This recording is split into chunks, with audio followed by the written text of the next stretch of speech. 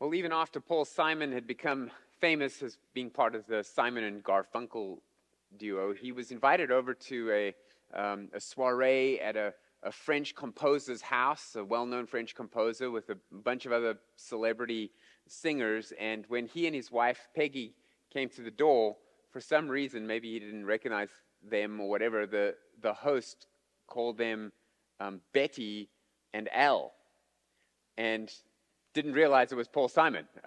Didn't recognize him, I guess. And for the rest of the evening, referred to that couple as Betty and Al instead of Peggy and Paul. And so he thought this was quite funny, Paul Simon did, and it gave him an idea for a song that I'm sure you've heard of. The song goes like this: why am I soft in the middle now? Why am I soft in the middle? The rest of my life is so hard. I need a photo opportunity. I want a shot at redemption. Don't want to end up a cartoon in a cartoon graveyard. Bone digger, etc., etc. And then it gets to the chorus. If you'll be my bodyguard, I can be your long-lost pal. You can call me Betty, and when you call me, Betty, when you call me, you can call me Al. That's where that comes from. I always thought it was Eddie, but because in the video, it's Chevy Chase and him, but it's Betty and Al. And a lot of people don't know what that bodyguard song is about. You can be my bodyguard, and I can be your long-lost pal. Well, Paul Simon himself said in an interview that that was about a trip that he took to South Africa. And when he was in South Africa, he had this just the sense of the vulnerability of the people and how they lived in fear and in danger. And what happens is in the township areas, the informal settlements in South Africa, the police don't go there. And the police that are there are often corrupt. And there's a town, to give you an example, most towns in South Africa have a police officer for every 259 people. But in the informal settlements, it can be as many as 1,000 people per police officer. And there's one town that decided to do something about this themselves, where the citizenry began to be their own bodyguards. And everyone decided to stand up for themselves and not trust the government to be able to provide security for them. And this is the town of Khayelitsha. Khayelitsha has one of the lowest crime rates in one of the areas that has one of the highest crime rates, and it's because they don't wait for the police to be their security. They take matters into their own hands. In one sample year, 2012, there were 18 crimes committed in the town. All 18 crimes were taken care of by the citizens. All 18 crimes, including everything from theft to rape to murder, all ended with the same sentence: instant death penalty. No, this isn't legal. It's not accepted, but that's what happens in Khayelitsha. You steal something from someone else, and they torture the thief until he reveals where he has hidden the stash. Then they find it, which proves that he was guilty, and then they kill him. And the way that they do these executions most often is by putting a tire around the person filled with gasoline, set them alight. They call it necklacing. Mfundo Mugabe, she works for the Center of the Study of Violence and Reconciliation. She said, "Violence is a cry of desperation. During our research, people said to us, we feel that violence is the only language that the government understands. They will only come when they see the smoke." Speaking of the smoke from the necklacing. It's really tragic when people don't have somebody to look after them, when the people have to take matters into their own hands. It's more tragic when it appears to be the only thing that's actually even working. We as Christians know that this is not something that we should ever do. We should never take matters into our own hands. But thankfully, we also know that there's a power that we can appeal to who will look after us because he cares for us. So turn your Bibles to Psalm 68 for part 2. God is a justice warrior. Part 2. I'm not going to read the whole psalm. It's a lengthy psalm, and we did that last week. But just to remind you that this is a notoriously difficult psalm to outline, because the Selah breaks happen sometimes in the middle of a verse, and the themes are a little hodgepodge, and so some people refer to it as a patchwork psalm. And so it's kind of like these themes being patched together, and yet there is this running theme that God is a warrior who fights on behalf of those who are needy. He's a protector as well. And so we're going to see this theme again, and I'm going to pick it up. Well, just to remind you what we saw last week, the godly desire for justice, God's heart for the helpless, and then this week we'll see God's resume of help and God's violence and God's triumph. We'll see all of those. So verses 1 to 6, just to remind us what we learned last week about the godly desire for justice, and that God has a heart for the defenseless and the helpless. God shall arise, his enemies shall be scattered, and those who hate him shall flee before him. As smoke is driven away, so you shall drive them away. As wax melts before fire, so the wicked shall perish before God. But the righteous shall be glad. They shall exult before God. They shall be jubilant with joy. Sing to God, sing praises to his name. Lift up a song to him who rides through the deserts. His name is Yahweh. Exult before him, Father of the fatherless and protector of widows is God in his holy habitation. God settles the solitary in a home. He leads out the prisoners to prosperity, but the rebellious dwell in a parched land. So that's what we saw last week. Now we're going to move into God's resume of help. And from verses 7 to 19, we see that God shows his resume. He shows his past help as a protector and as a provider. Look at verse 7. We see God's provision. O God, when you went out before your people and when you marched through the wilderness, Selah, the earth quaked. The heavens poured down rain before God, the one of Sinai, before God, the God of Israel. Rain in abundance, O God. You shed abroad. You restored your inheritance as it languished. Your flock found a dwelling in it. In your goodness, O God, you provided for the needy. So notice the mention of God, the one of Sinai here. Sinai is going to be a theme for the rest of the song. Sinai is the mountain on which God delivered the Ten Commandments to Moses. After Israel had come out of Egypt, they were now in the wilderness, right? And before that, they stop off at Mount Sinai, and they have this revelation from God. So that's going to become important. Now, this is a psalm written by David, and many believe that this is a psalm that David wrote at the time to celebrate the movement of the ark from the house of Obed-Edom to Mount Zion in Jerusalem. So what's going to start happening in the psalm now is there's going to be a subtle imagery play, a nuanced play between the mountains of Israel, including Sinai and Bashan and other mountains, and then Mount Zion in contrast. But for now, what I want to focus on here is this concept of God providing. He's looking after people through provision. And it talks of the rain in abundance. You pour down rain. You remember what happened here. This was when Israel's in the wilderness. The Exodus. So what this psalmist is doing, what David's doing, is what a lot of psalmists do. They point back to the wilderness wandering and the provision of God and the Exodus coming out of Egypt as the reason they should trust him in the future. So they point back to that. And throughout the scriptures, the Psalms, you're going to see that the prophets even, they rely on the fact that this thing happened in the past means that we can trust God to provide in the future.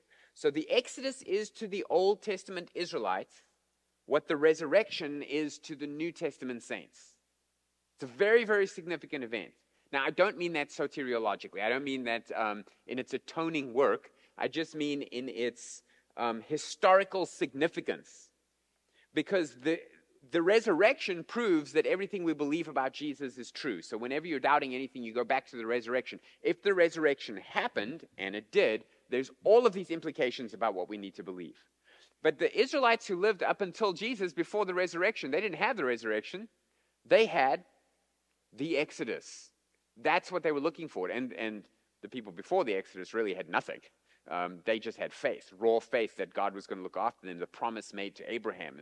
But as for an historical event where something happened, where they saw, oh, our God can intervene and do supernatural things and provide for us when we have need, that happened during the time of the Exodus and the wilderness wanderings. So that's what David's talking about here in this psalm.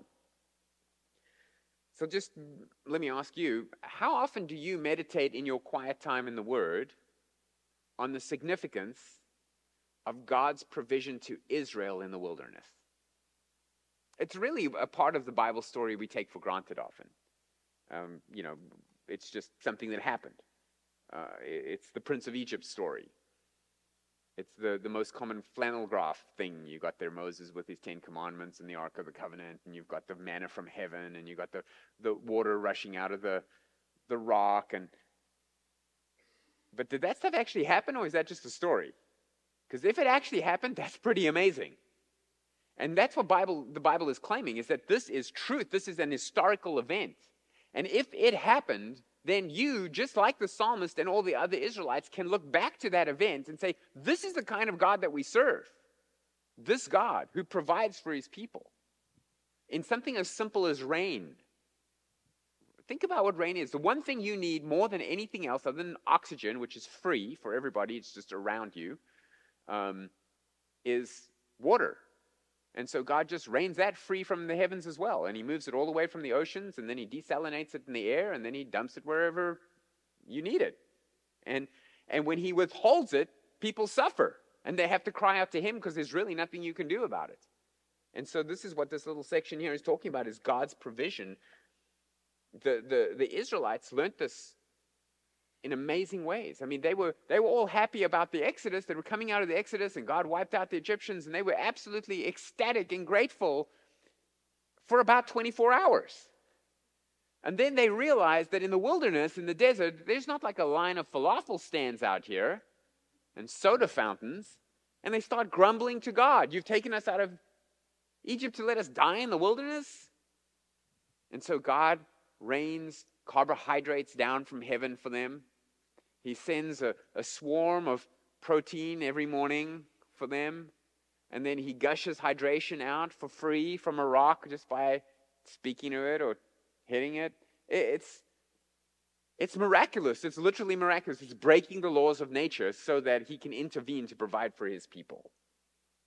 And think about this. In the New Testament, one of the proofs of Christ's deity that the evangelists put on display for us is the fact that he was able to do this. He was able to break the laws of nature to provide for people to eat.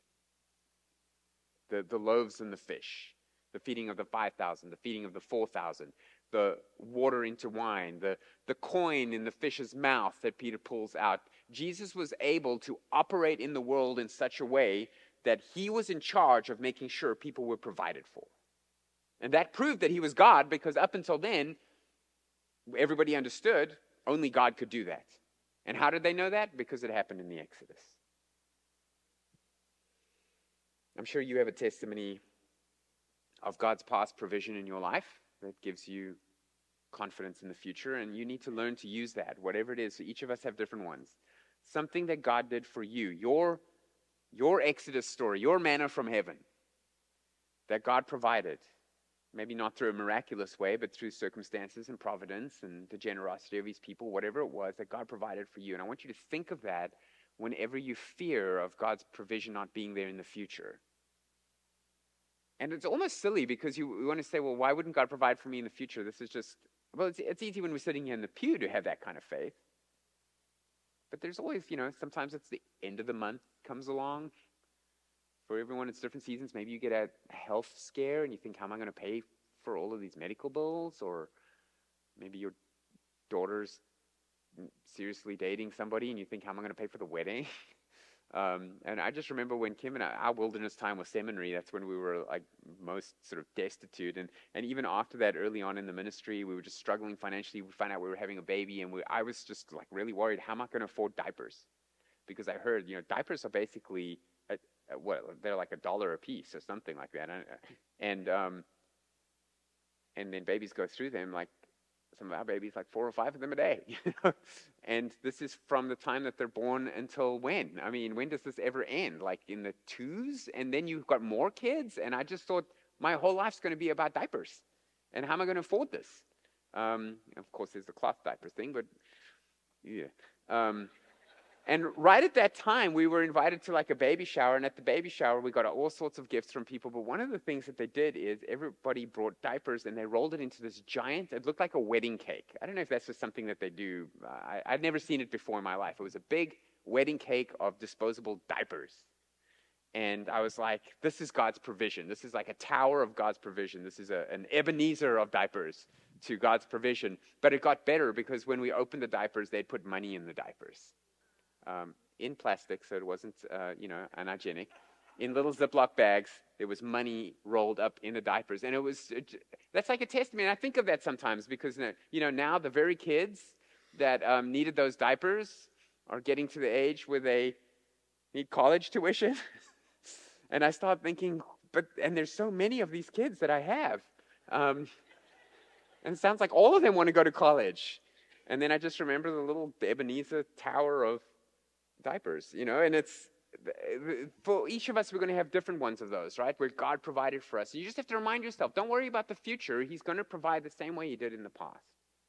The second part we see here is the protection. So still under God's resume, he's moved from provision to protection. Verse 11, the Lord gives the word. The women who announce the news are a great host. The kings of the armies, they flee. They flee. The women at home divide the spoil. Though you men lie among the sheepfolds, the wings of a dove, covered with silver, its pinions with shimmering gold. When the Almighty scatters kings there, let snow fall on Zalman. O mountain of God, mountain of Bashan, O many-peaked mountain, mountain of Bashan, why do you look with hatred, O many-peaked mountain, at the mounts that God desired for his abode? Yes, where Yahweh will dwell forever. The chariots of God are twice 10,000, thousands upon thousands. The Lord is among them. Sinai is now in the sanctuary. Okay, so this is where we start bringing this imagery of the mountains up again. So we've mentioned Sinai before. Here's another mountain range, the heights of Bashan, the many-peaked mountain. This is what we would call today the Golan Heights. Maybe you've heard of the Golan Heights when you're watching about the news. You're watching the news about Israel and the war with Hamas. This is going to come up. Anytime there's a war in Israel, the Golan Heights make the news. Because the Golan Heights is such a strategic place to be. Very easy to defend. So once you're there, that's yours. And you can these days, you can lob rockets down over your target. So it's a very vulnerable area around there if your enemy has it. So it's an important place for you to own, to keep. And you would think that if God was picking a mountain to establish his glory, to move the Ark of the Covenant from the house of Obed-Edom to a mountain, he would pick Bashan, the great heights, the many-peaked mountains, beautiful, strategic, high, and instead he picks little Mount Zion down in Jerusalem. And so there's this dissonance there. And just to remind you, if you're not familiar with the story, after the Israelites sent the Ark into battle against the Philistines, it was captured. When it came back, 70,000 people died as part of that plague in looking into the Ark. And when the Ark was being moved later on with David, a guy called Uzzah touched the Ark and he got struck dead because it was too holy. And so people were just freaked out about the Ark, just like anyone who's seen Indiana Jones, right? You don't mess with the Ark. People die around the Ark. So they parked it in this guy's home, Obed-Edom, and they were in his garage. And they were like, let's just see what happens to Obed-Edom. You're the guinea pig. And he's like, oh my goodness. And then he just gets blessed and blessed and blessed and blessed. And so David's like, okay, it's safe. God's overkilling people. Obed's like, whew. Can I keep all the blessing? Yes, you can keep all the blessing. Thanks for being our guinea pig. And then they move the Ark to Mount Zion for the first time. Now it's going to Jerusalem, and eventually the temple will be built to house the Ark. Okay, so this is where David's taking it. Solomon builds the temple there in the next generation. But there's this little problem. Why not Bashan? And so that's why he says, many-peaked mountain, mountain of Bashan, why do you look with hatred? So the mountain of God, Sinai, which is another good place to put it. That's where God was before, but that's far away. Bashan, they're not getting it. Zion's getting it. And he says, don't look with hatred. Why? Because this is the mount that God desired for his abode. Yes, where Yahweh will dwell forever. This is what God has chosen. So this song is a celebration of the significance of Sinai, the mountain of God where the law came. The significance, it towers over even the mountains of Bashan. That now, all of that significance is being moved and centralized in one place, in Zion. Why? Because God chose to do that. That's where he chose to put it. And in verse 17, it says, the chariots of God are twice 10,000, thousands upon thousands. The Lord is among them. Sinai is now in the sanctuary. So what happened at Sinai is the Ten Commandments came, and they were put in the ark. So the tablets are in the ark. And the manna from the provision, there's some of that manna in the ark. And that ark is now in the sanctuary. It's in the holy place, in the safe place, in where God's going to dwell on Mount Zion in Jerusalem. So in that sense, Sinai and the law in the ark has now moved, and all the significance of God in his presence with Moses has moved to God in his presence with David. And it's the Davidic dynasty that's going to be established in this place. So it's a very significant thing that happened in history with this transfer, and at the time it didn't make much sense to the people, but David got it. And as his psalm is inspired by God, we can now look back and see, okay, David understood this was a very significant thing that God had chosen to do. But look at the protection God has here. The chariots of God are twice 10,000, thousands upon thousands. I mean, it's just a way of just saying innumerable, more than we can count. Just a little pet peeve of mine, by the way, is when people say 1,000 means innumerable. Like the millennial kingdom is 1,000 years. Oh, but it's that just means forever. No, it doesn't. 1,000 always means 1,000. When Hebrew poets want to say an innumerable amount, they say things like this: thousands upon thousands, twice 10,000. That's what they say. It sounds like they're making the point that you can't number them. Anyway, that's not in the psalm. And the best part about these chariots is that the Lord is among them, it says. Do you remember when Elisha was calm, even though there were all the Syrian chariots around him, and he called his butler Gehazi, who was freaking out because of all the chariots, and he said to them, we have more chariots of fire, more chariots and horses than they do. And he says, no, we don't have any. 2 Kings 6:15, it says, do not be afraid, for those who are with us are more than those who are with them. And then, stage direction would be Gehazi kind of takes Elijah's temperature. Are you hallucinating or something? I don't see anyone. But then Elisha prayed and said, oh, Yahweh, please open his eyes that he may see. And Yahweh opened the eyes of the young man, and he saw, and behold, the mountain was full of horses and chariots of fire all around Elisha. So they were angelic warriors on their horses, angel horses, that's what it says, and chariots gleaming with fire, and many, many multitudes of them to protect God's prophet. And God's prophet had the ability to see that.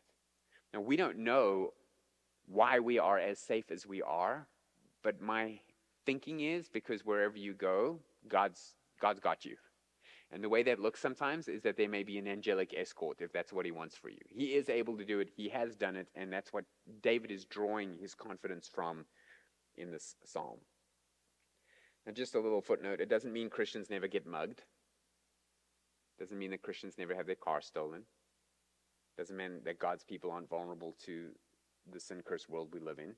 You think of Israel, 400 years in slavery. Job, smitten by Satan. David, hunted like an animal for many months. Joseph, sold into slavery. But in this psalm, David reminds us that God is giving oversight to all of that. And he wields his power to defend us. Now look at verse 18. You ascended on high. This is interesting. Listen carefully to the words. There's one word here that's going to play a part. I'm going to play a little game with you with it. You ascended on high, leading a host of captives in your train, and receiving gifts among men, even among the rebellious, that Yahweh God may dwell there. Blessed be the Lord who daily bears us up. God is our salvation. Selah. Now, did that verse sound familiar, more familiar to you than the other verses in Psalm 68? Let's put it that way. He ascended on high, leading a host of captives in your train, receiving gifts among men. That is a passage that shows up in Ephesians chapter 4, where Paul quotes it, referring to Christ, but he changes something in it. So see if you can spot the difference. I'll read it in the New Testament, Ephesians 4:7. But grace was given to each one of us according to the measure of Christ's gift. Therefore it says, and then he quotes Psalm 68, when he ascended on high, he led a host of captives, and he gave gifts to men. In saying he ascended, what does that mean? But also he descended into the lower regions of the earth. He who descended is the one who ascended far above all the heavens, that he might fill all things. So did you spot the difference there? In Psalm 67, it says, when he ascended on high, he led a host of captives, and he received gifts from men. In Ephesians, it says, and he gave gifts to men. So what's going on there? Well, Paul is alluding to what they would have known of that psalm, and he's quoting that psalm and drawing on it and the provision of God through the conquest. And when you would conquer somebody, you would lead a host of captives, all the people, all your prisoners of wars behind you. And in the triumph, you would give gifts to men, and you would receive gifts from the people that you had subdued, in that you've taken all of their stuff now, and they have to pay you taxes and all that from now on. So here in Ephesians 4, it says, when he ascended on high, he led a host of captives. He gave gifts to men, and then he goes on talking about how he gave teachers to the church and apostles and prophets and things. So it's quite an interesting thing that he's doing here. What he's saying is that Jesus descended from heaven to earth in order to free us from spiritual captivity. In the same way that the ark moved from Sinai to Jerusalem so that there was blessing in Jerusalem, just so Jesus moved from heaven to earth so that there's blessing in the church. So it's an interesting little parallel. He's looking at what David said about the ark moving from, and the covenant of God and the law from Sinai, moving from Sinai to a new place so that Jerusalem can be the place of God's dwelling, and the blessing will come from there and the nations will flow to him. And then when Paul picks it up, he says, yeah, it's like when Jesus moved from the place of his dwelling in heaven to the place of his dwelling on earth. And in doing that, we get gifts because he was able to do that. And so Paul actually changes the wording there. So he is giving gifts, and now where is Jesus? He's in the church. And so the blessing comes to us. So it's just an interesting little parallel there in the New Testament. So God freed slavery in the Old Testament, God freed people from physical captivity and slavery and gave them physical gifts. In the New Testament, God freed people from spiritual captivity and slavery to give them spiritual gifts. And so my point is just sometimes bad things happen, but they happen for a reason. We can't always comprehend them, but God is doing something in history that makes sense later on. As Martin Luther said in his hymn, "And though this world with devils filled should threaten to undo us, we will not fear, for God hath willed his truth to triumph through us. The prince of darkness grim, we tremble not for him. His rage we can endure, for lo, his doom is sure. One little word shall fell him." That's the attitude we should have. Though this world be filled with devils, we have the right man on our side, and with one word he can fell him. So that's God's resume for help. The other two sections go a little quicker. God's violence is seen in verse 20 and verse 23. Verse 20, our God is a God of salvation, and to Yahweh Adonai belongs deliverance from death. But God will strike the heads of his enemies, the hairy crown of him who walks in his guilty ways. The Lord said, I will bring them back from Bashan. I will bring them back from the depths of the sea, that you may strike your feet in their blood, that the tongues of your dogs may have their portion from the foe. Yikes. It sounds like something Stephen King would write, right?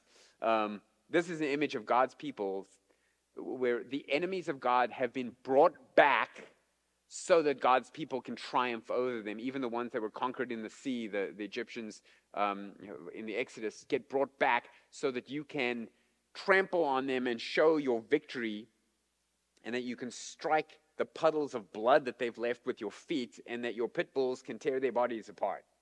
This is not an image that we put on flannel graphs for our kids, right? This is very graphic, violent language. And the point David is making is, yes, we serve a God who is kind and filled with loving kindness and very patient and very merciful. And all of these attributes of God might make you think you can take advantage of him. He's the grandpa that always gives you candy no matter how naughty you've been. And David wants to remind us, just because God is filled with mercy and compassion and forgiveness and loving kindness does not mean that his enemies are going to get away. God is just, and he is powerful, and he is going to wipe the floor with them. And so when we look at vulnerable people being preyed upon by God's enemies, We want justice now. We want to take matters into our own hands now. And sometimes we just don't get that justice now. But David is reminding us that that justice is coming, and he will do to them far worse than you could even do to them. God is not weak or squeamish. He's a warrior, and he's out for justice. Jesus wasn't weak either. Jesus was meek. He was strength under control. You've heard that, like a giant killer whale. I mean, those are very, very, very powerful creatures, but they'll come, and that little tiny little trainer lady, she blows a little whistle, and they come and they get a little fish from her, and they jump through the little hoops, and they'll come and kiss her and nudge her. But if she steps wrong, they will chop her in half. They are strong. They will make short shrift of that little lady. And so there's strength there, but it's under control. That's what God is like. That's what Jesus was like on earth. He was immensely powerful, and yet he restrained that power and allowed himself to even be a victim of violence. If you think of the crucifixion that way, the false trial and the mocking and the beating and the torture and then the crucifixion, he allowed that. But when he returns, he will return and make short shrift of his enemies. If you've not taken the time to get on his side, it'll be too late, and it'll be terrifying. Revelation 19:11 says, I saw the heavens open. This is John speaking. Behold, a white horse. There's another angel horse. The one sitting on it is called Faithful and True, and in righteousness he judges and makes war. This is Jesus judging and making war. Verse 13. He's clothed in a robe dipped in blood, and the name of which he is called is the Word of God. And from his mouth comes a sword which will strike down the nations, and he will rule them with a rod of iron. From Psalm 2. And he will tread the winepress of the fury of the wrath of God Almighty. And on his robe and his thigh he has the name King of Kings and Lord of Lords. I mean, you do not want to mess with Jesus. He's not just the kind grandpa, old man upstairs that gives you what you need. He is a judge, and he is watching what you're doing, and he's watching what everyone's doing, and he's keeping track of absolutely all of it. And that which he does not set right in this life, he will set right in the end. So that's God's violence. And then finally we see God's triumph in verses 24 to 35. And we see God's people rejoice in his power, and then we see even the nations who aren't God's people rejoice in his power. So look at God's people rejoicing in his power, verse 24. Your procession is seen, O God, the procession of my God, my King, into the sanctuary. The singers in front, the musicians last, between them virgins playing tambourines. So this is a picture of the ark being led in to Mount Zion. Bless God in the great congregation, Yahweh, O you who are of Israel's fountain. There is Benjamin, the least of them, in the lead, and the princes of Judah in their throng, and the princes of Zebulun, the princes of Naphtali. Summon your power, O God, the power, O God, by which you have worked us. So the main point I want to make here is just that in this procession, this triumphant procession, it's God's triumph. They're heading to Zion. Who's there? And he just names a sampling. Benjamin, Zebulun, Judah, Naphtali. Who are these people? They're the Israelites. They're the tribes of Israel. They're God's people. And so God's people will rejoice at this triumph. And that's when God gets maximum glory. And so even when bad things are happening now, we must remember he has a long-range plan. And in his game plan, he wins. And we get to partake in that victory when evil is banished. But secondly, we see not only do God's people rejoice, but even the other nations recognize his power in verse 29 and following. Because of your temple at Jerusalem, kings shall bear gifts to you, meaning kings of the other nations. Rebuke the beasts that dwell among the reeds, the herd of bulls with the calves of the people. Commentators seem to think that he's using animals as a metaphor for the different nations, which is a common thing that happens among the prophets. Trample underfoot those who lust after tribute. Scatter the peoples who delight in war. Nobles shall come from Egypt. Cush shall hasten to stretch out her hands to God. O kingdoms of the earth, sing to God, sing praises to the Lord, Selah. To him who rides in the heavens, the ancient heavens.